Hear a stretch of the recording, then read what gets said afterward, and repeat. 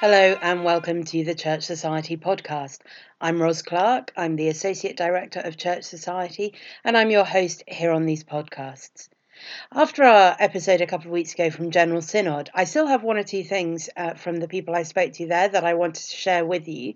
And also, there's been some exciting news you may have seen. I hope you've already seen the announcement that's been made by Church Society Reform and the Fellowship of Word and Spirit that we are planning to go ahead with the merger that's been in discussion over these last couple of months.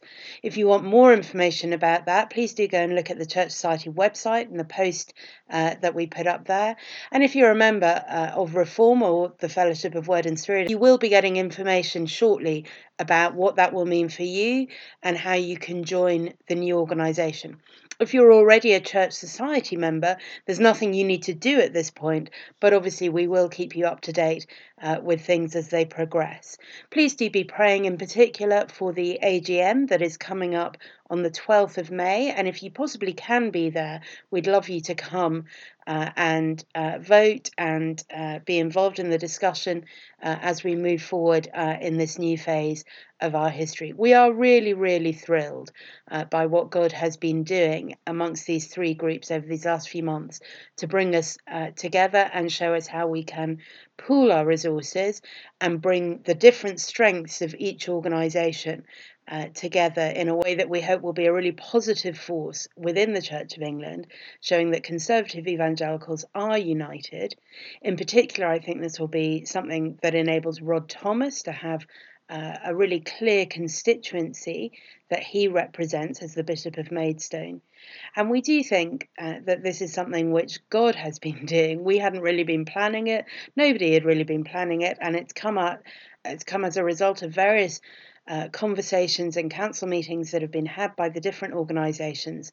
And it seems that this is what God is calling us to be doing at this time. Please do be praying for all the organisations and all the meetings and discussions and negotiations that have to happen over the next few months and I guess over the next year or so as we work out the transition to this new united organisation.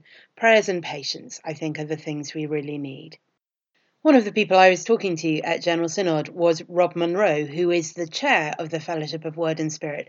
And so later on in the episode, I will be talking to him a little bit about what the Fellowship of the Word and Spirit is, what they do, just because I think for many people, we have some idea of who Reform are and what they do. But Fellowship of Word and Spirit is a smaller organisation and perhaps less well known. So I thought it'd be good just to introduce them a little bit as we look forward to greater unity with them in the future.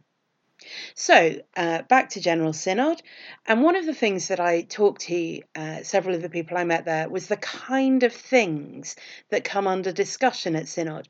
We tend to hear about the headline stories, whether that's votes for women bishops, the transgender thing, sexuality, all of those kind of debates that make the headlines. But there's a lot of General Synod business that doesn't really hit the headlines in quite the same way. But I think it's good to see the church taking like the safeguarding issues and the digital evangelism. I think some of the things today are actually really, really positive. Fry there from the Diocese of Winchester, pointing out that not every discussion that General Synod has to be the most controversial in order for it to be an important thing for the church to talk about and a positive thing for the church to be talking about. It's easy to see why it's important for the Church of England to discuss matters such as safeguarding, both with regard to historical cases of abuse and also with regard to the contemporary context. The debate on digital evangelism was one that I personally have an interest in. In my former job, I worked as the online pastor in the Diocese of Lichfield, and indeed the person chairing that debate was one of my former colleagues on a YouTube video show that we produced. So it was interesting to hear what the church is doing, how the new head of digital communications has a plan, not just for what the national church will be doing to improve its online presence, but also how it's supporting parishes at a much more local level. They're offering training that they're taking around to parishes and dioceses for churches to learn how to use social media better. They're providing support through the revamped A Church Near You site, which will allow, I think later this year, every parish church to have its own website hosted on A Church Near You, overcoming some of the kinds of problems that many churches have with websites where they get set up, but then there's nobody really to maintain them or who knows how to use the system, and so they fall into disrepair. You can see that it's important for the Church of England to have those kinds of conversations. But what about some of the other things on the agenda? Things that we might question whether the church has to really talk about at all. I asked James Carey why those kinds of things were on the agenda at General Synod. The sort of issues which come up for discussion at General Synod, I mean, it's quite a weird mix of stuff, isn't it? Yeah, and I think this particular synod, some would say, well, there's nothing terribly interesting going on, which of course isn't true, because if you have a personal interest in certain items, then it's extremely interesting. So, there's a very important debate about safeguarding, which is something that the Church's record has I would say the Church's record is mixed on that. Yes, I think that's fair. And also there's, after that debate, there's a debate about religious communities, which is not something as a conservative evangelical I've ever thought a great deal about. No. But that's not to say that there is no value in those things. But also, there are some things that come up for debate that seem to me to not really have anything to do with the Church of England. So safeguarding the Church of England and religious communities, I mean, they're not necessarily issues that I have a strong personal interest in, but I can see why it's important for the Church to think about them. But things like the NHS, yes, or food waste, yes, I noticed was on the agenda the other day. Yes. How and why does the Church of England need to say anything about those kind of matters? I think it's a good question, and a part of me thinks we should be talking about the important things. But actually, if we think that the Church is for everyone and for all of life, then it shouldn't be odd that we're discussing all these different things, and it may not be we may not discuss them particularly well, but the idea that the way in which we use food is something that we all do, and it's something on which the Church can set an example. Right. And so, I mean, the alternative is we spend the whole time talking about sex. Which is what the media rather like to think that you do. Like to think that we do, which we don't. Yeah. And so in some sense it's frustrating that there are contentious issues that we could be discussing, but all that means is we only discuss things that are contentious. Yeah. And that's not actually necessary. And what was helpful, I would say, in this particular synod, there have been a couple of things whereby it has been noted that calling on the government to do things is not necessarily the greatest way to proceed. And what I liked about the food waste discussion that went on, there was an element of personal responsibility being advocated, because the vast majority of food that is wasted in the UK at least is by individuals and families. It's at the consumer chucking end. away stuff that is either uneaten or is out of date. And so I felt that there was a healthy thing about how we can put our own house in order, and also locally we can look for ways to distribute food to those in need. And in a way, this is the kind of thing that the Church should be concerned with. And we don't want to spend our whole time talking about it, and we also need to talk about clergy pensions, and we also need to talk about digital evangelism or whatever it is. So the agenda always looks mixed, but that's because we all have different gifts, different abilities. Yeah. And the whole section of yesterday, I simply had nothing to add to anything, because I did not even understand what the motions were, let alone what the amendments to the motions actually meant. I think that's a really interesting point, isn't it? I think often as evangelicals, perhaps we're too quick to separate out things which are relevant to our religious sphere, which we do expect the Church to have a position on, and the rest of life. Whereas actually, if we're serious about our faith, then that should be transforming our culture and our society and our world. Yeah. And so, it's not a waste of time to. And if you went to those things. And if you went to a really good evangelical conference, there would be a real mix of talks and seminars, and there might be a seminar on, a particular individual bit of doctrine or practice, and you would think, well, that's not that important to talk about. Well, no, don't only talk about that. But an hour every few years, yes, it's fine. Yeah, might be worth thinking about. In terms of the effectiveness of General Synod, does it get stuff done? Well, yes, it does, in the sense that there is yesterday, for example, there was a lot of legislative business. Again, this is the stuff that I don't understand. It had been discussed previously, it had been revised, and all these sorts of things. So there are very, very gifted people who can think legally about all of these things, because it is a legislative body. And so when they make a decision on, for example, clergy pensions, that is then decided, and that then all clergy pensions are changed in effect. Absolutely. And there's stuff that has to be done, like, so yesterday we did spend longer on it than we needed to, and the debate nearly ground to an actual halt at one point when we were discussing the renaming of a diocese away to the Kirkstall in the Leeds area. Yes.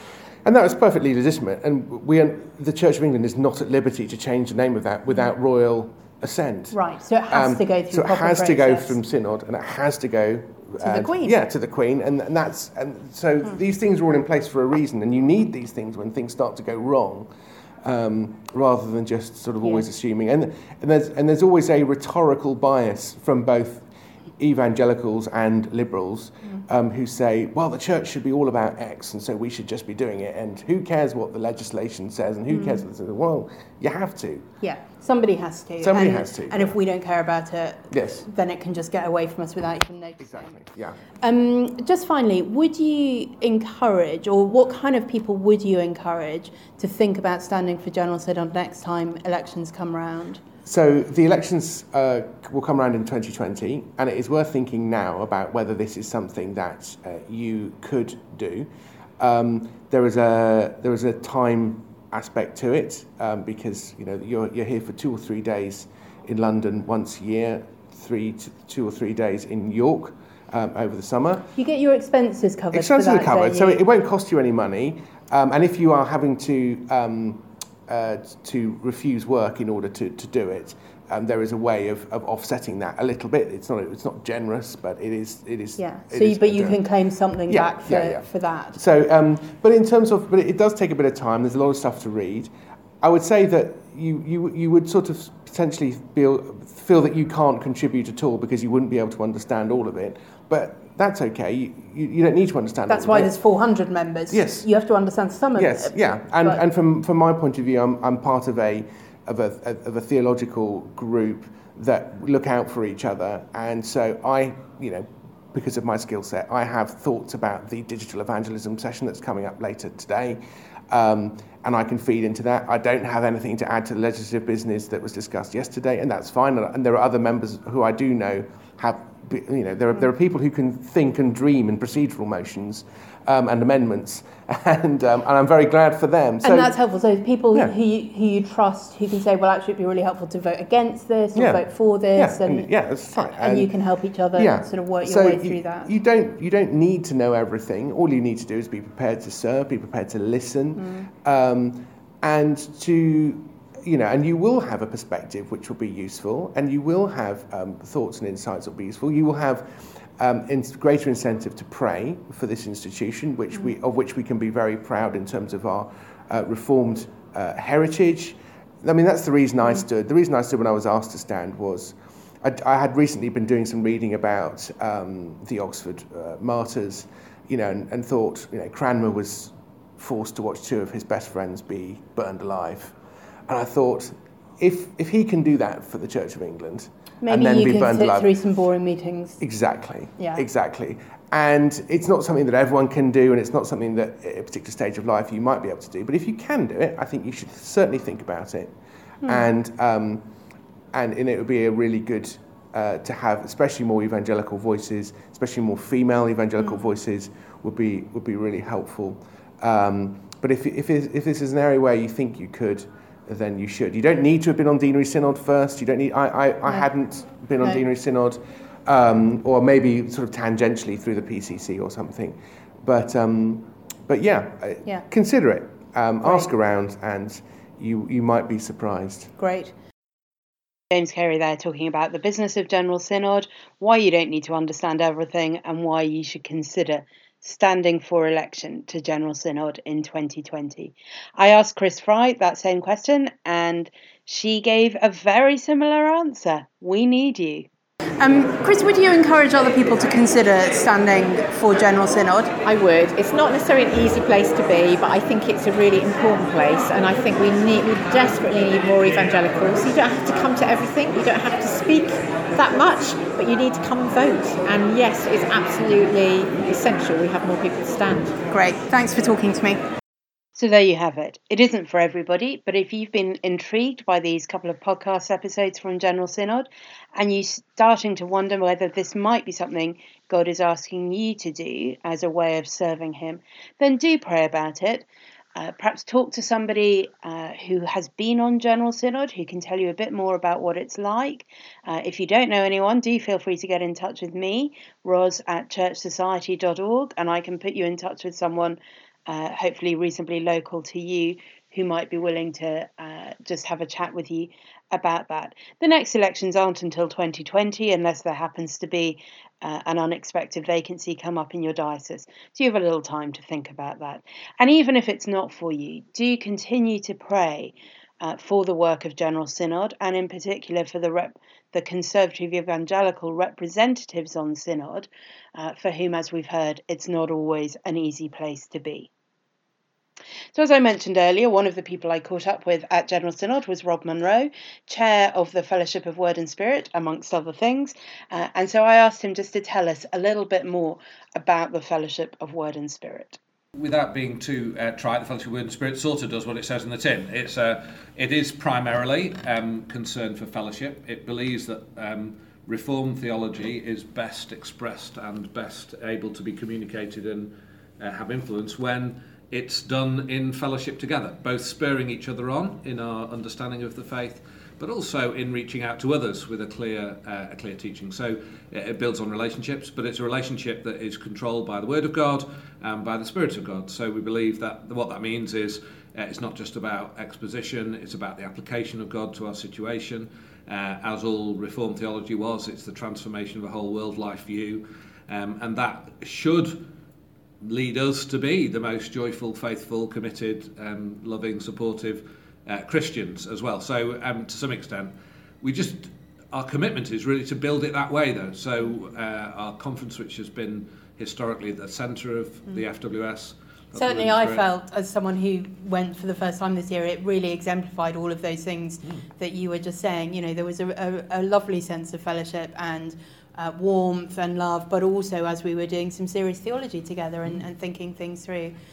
So it's great to be in a place where you can have your brain stretched as far as it can go and at the same time laugh so uproariously that you fall about. So I love it. It's great, a great way of being Christians together and helping each other. And the other vision, of course, is, well, it's for lay and ordained, but particularly ordained people can end up going on conferences where they just feel exhausted, and that really doesn't serve us very well. We actually want to be a place where people come back genuinely refreshed. Yeah, and one thing I really appreciated about the conference was the way that not only did we have the great teaching sessions, but then we had the sort of follow-up sessions where there was a chance to discuss and think through and apply some of what we learned. So you weren't then thinking, well, when am I going to think about that and how am I going to put that into practice? Because there was built-in time to do that. And I just thought, why don't all conferences do that? I don't know. So as well as the conference, Fellowship of Word and Spirit has historically of fellowship through the year? Yes, we do various things. Publications have been a platform as well. We're hoping to publish conference talks. We're a little bit behind the last couple of years, but before that we've produced things for the National Church. So we did a thing on why I am an Anglican. Was something we produced and circulated around General Synod ahead of the Consecration of Women's discussions, so that people could understand what our theology meant in relation to belonging to the Church of England. And things like that we're feeding into with some other theological contributions. And also locally, we've always encouraged people to do the same sort of thing we do annually at the conference in their local area, under various banners. So we're not pushing Fellowship Word and Spirit groups, but in different regions, sometimes under the banner of Reform or a DEF or a we have a Church Renew Association, group in our diocese. we're trying to encourage Christians to work together on the basis of that sort of commitment to Reformed theology and fellowship, spurring each other on. And so, presenting papers that we've written to each other, building with the gifts that we all have, where everybody actually has something to contribute. I think it's sort of obvious, but it hasn't often been replicated. I don't think it's always as obvious as you maybe say it is, having experienced it, and then suddenly you're like, oh, why aren't we all doing this? But that's really great. I mean, obviously, as we're looking forward to hopefully working much more closely together, I would love to see those kind of attributes that I think Fellowship of Word and Spirit really does exemplify, spread and become much more mainstream in conservative evangelicalism in the Church of England. I think there's a lot that we have to learn from what you've been doing. And it's been the heart of our vision has been to do that, and I think Reformed theology, which is the foundation of the Anglican faith, is little understood by most of the people who claim to have it. And even let alone the people who don't. Well, exactly, and even within more conservative circles, at times, I agree. The implications of its theology haven't been followed through. We're sometimes very good at looking through the meaning of Bible passages, but not necessarily putting it all together under the sovereignty of God and His grace. Yeah. Well, on that note, thank you for talking to me, Rob. That's really great. Thank you. As I say, we are really excited about working together more closely with the Fellowship of Word and Spirit, and also Reform, and what that will look like in this new organisation. More information about that coming, obviously, in the weeks and months ahead. Thanks so much for listening to this episode of the podcast. Next week, we'll have another chat with one of our Church Society parishes. This time I'm speaking to David and Kim Bourne from Hailsham Parish Church. And then the week after that, in a slight change to our normal schedule, will be the book review episode, in which Amanda and I will be looking at various prayer books. Written prayers haven't always found huge favour with evangelicals, particularly in recent times. We'll be looking at some written prayer books from the past, as well as some more contemporary ones, and seeing what we can gain of value from that kind of prayer. Do tune in again next time, and please, if you're enjoying the podcast, share it with others. You can share it on Twitter or Facebook. Send a link to a particular episode if you think there's someone who might be interested in that. And do feel free to let us know what you thought of the discussion. You can comment on Facebook or tweet us at Church Society. And if you have any ideas of things you'd like to hear in future podcasts, email me ros@churchsociety.org.